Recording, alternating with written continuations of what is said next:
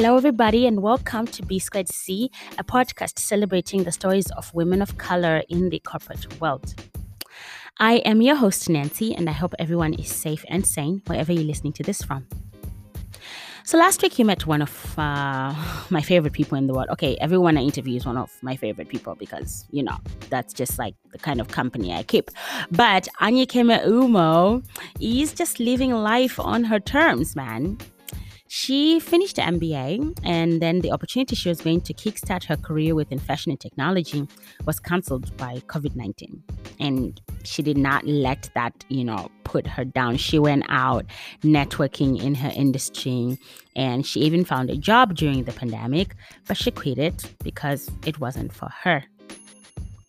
Anyikeme takes more risk than the average woman of color out there because she believes in what she calls a life hacking, which is just really challenging the status quo or the ways in which life has been determined that to do certain things. She's not afraid to walk away from opportunities that do not serve her goals, even with no safety net. And she valiantly believes that whatever she tries, she will succeed at it. That kind of confidence is awe-inspiring and rare, especially with people of color. And she had me thinking about my own relationship to taking risk with my life choices or career choices and how that has actually evolved over the years. So today, I want to share with you my journey on this topic. Let's get into it.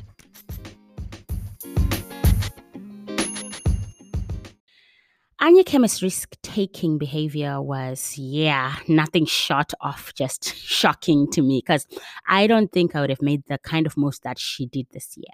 I mean, my girl found a job and quit it during a pandemic. And I was like, wait, what? We talked about this a lot, about the reasons why she did this. And one of the core parts of what she believes in is something about choices.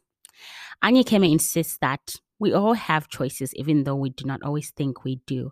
For her, it's a matter of perception rather than reality. And it got me thinking, how is this played out in my own life?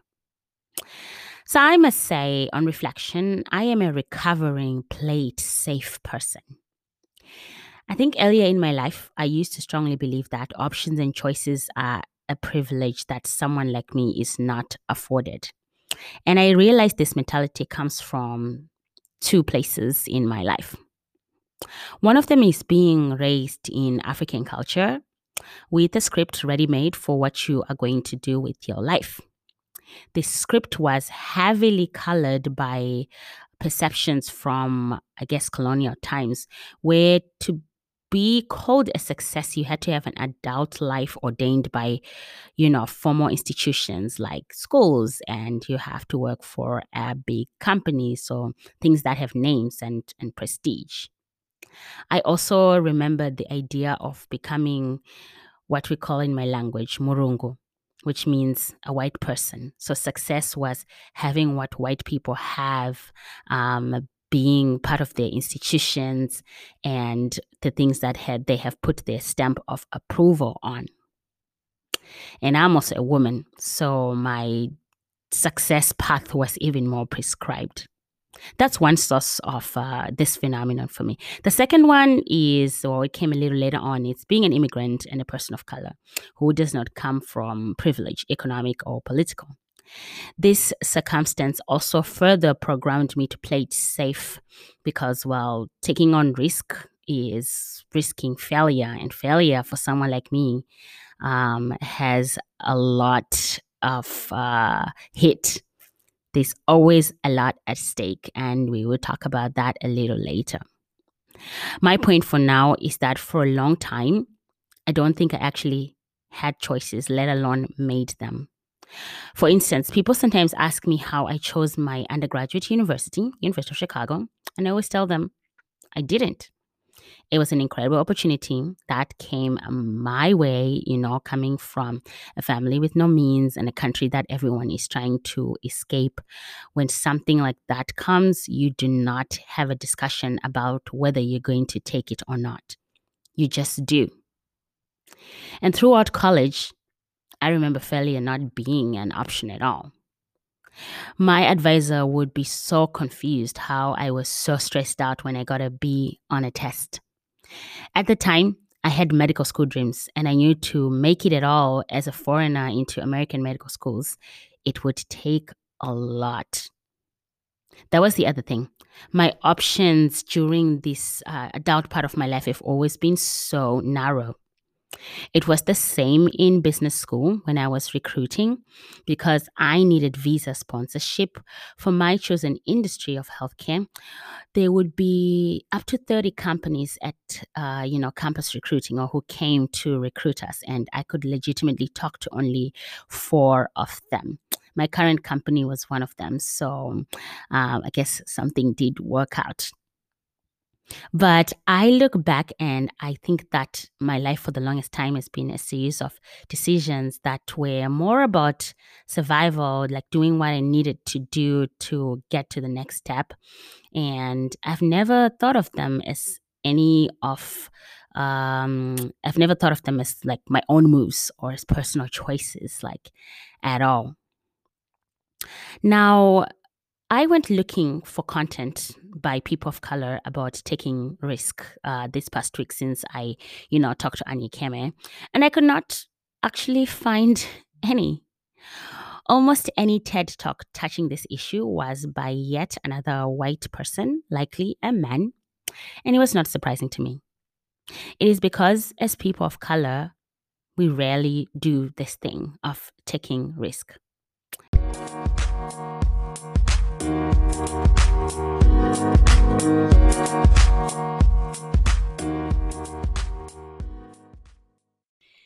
In her TED talk, The Risks of Failure Are Not Equally Distributed, Kimberly Bryant, the founder of Black Girls Code, talks about why that is. The people who freely talk about risk and failure and encourage it actually have room and privilege to do so, or a safety net that they can fall back on if, they fail. As a person of color, this is not the case at all most of the time. The margin of error in life that I have always had, that most of us have, is super thin. Kimberly talks about how one failure can be the end of a journey for Black girls, and this failure may not just be a personal one. It would be a failure of the whole race. And in the corporate world, when there is just, so few of us already, it's like you're one and out, right? Because we are never afforded individuality. If you take a risk and it does not pay off, the price you pay for it is so high. The stakes are just that much higher when you are a person who does not have the privilege of a safety net. It is Kimberly's motivation, this idea, I guess, is Kimberly's motivation to create Black Girls Code, a space for Black girls to learn and fail and get better to become the software engineers of their dreams. I'm going to put this TED Talk in the show notes so you can check it out as well. So for a long time, right, I walked the straight and narrow on my life and career decisions. I was following the script: go to college, excel at it, graduate, go to graduate school. I got a job at a prestigious company, and the plan was to climb the ladder in that company and so forth. I even think about how, I was so focused on this script, on this very safe script, that I did not utilize the resources at my school, for entrepreneurship, which I am now, because I just never saw it as an option for me. I walked the straight and narrow until this plan fell apart. Remember how I got kicked out of America and had to start over elsewhere? Well, if you don't, go over to episode 7 of this podcast and hear my story then. I also have it in the show notes for you. Now, here are my biggest lessons on this journey. There's a podcast that has fast become a favorite of mine, and it's called The Brown Print by Carrie Champion. The premise of that podcast is that when we show up in the world as Black and brown people, we're told there's a blueprint for success, and if you follow it, you'll have a shot at say, the American dream. However, we've since learned that this is not what it's like for everybody, especially for people of color. It takes so much more to achieve even a fraction of the success that, other people who are from privileged circumstances have. And it takes creativity and sometimes confidence to hack life like Anya Keme. Now, this podcast is, yeah, it's super, super insightful. Interviews with Jamel Hill, Bosma St. John, like powerful names in whatever industry is out there. So you should definitely have a listen to it. I'll put it in the show notes for you guys to check out as well. What has happened is that my risk taking with my life decisions and career decisions has evolved since I got thrown into the deep end of this thing called life. And funny enough, this is what it took for me to realize that I too can color outside of the lines of conventional success. I got more confident to go after my dreams and to even dream new ones. See, I lost the American dream, but I'm now on the Nancy dream. And the Nancy dream is not just about CEOing a Fortune 500 company, but it is also about pursuing creative endeavors like B Squared Scene and spaces for people of color, like the coaching that I do with Africans, and generally living my best damn life.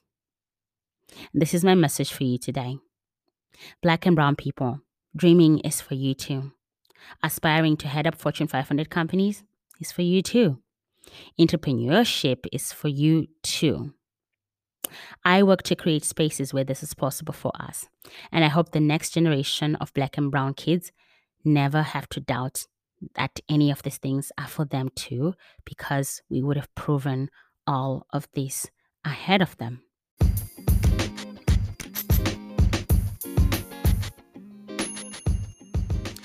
That's it for me this week. Thanks to my guest, Anya Keme, who inspired these thoughts that I shared with you today. Now, I would love to hear, your own stories and your own relationship with risk. Come to the Biscuit C Instagram and LinkedIn page or DM me with your stories. And if you like what you heard, go ahead and give this podcast 5 stars wherever you're listening to it from and share it with your network. Lastly, you can make a small donation to keep this podcast going by buying me a coffee. You'll find the link in the show notes. I'll be back next week with another interview with a badass woman of color in the corporate world. Until then, I am your host, Nancy. Be safe, be empowered, and stay inspired.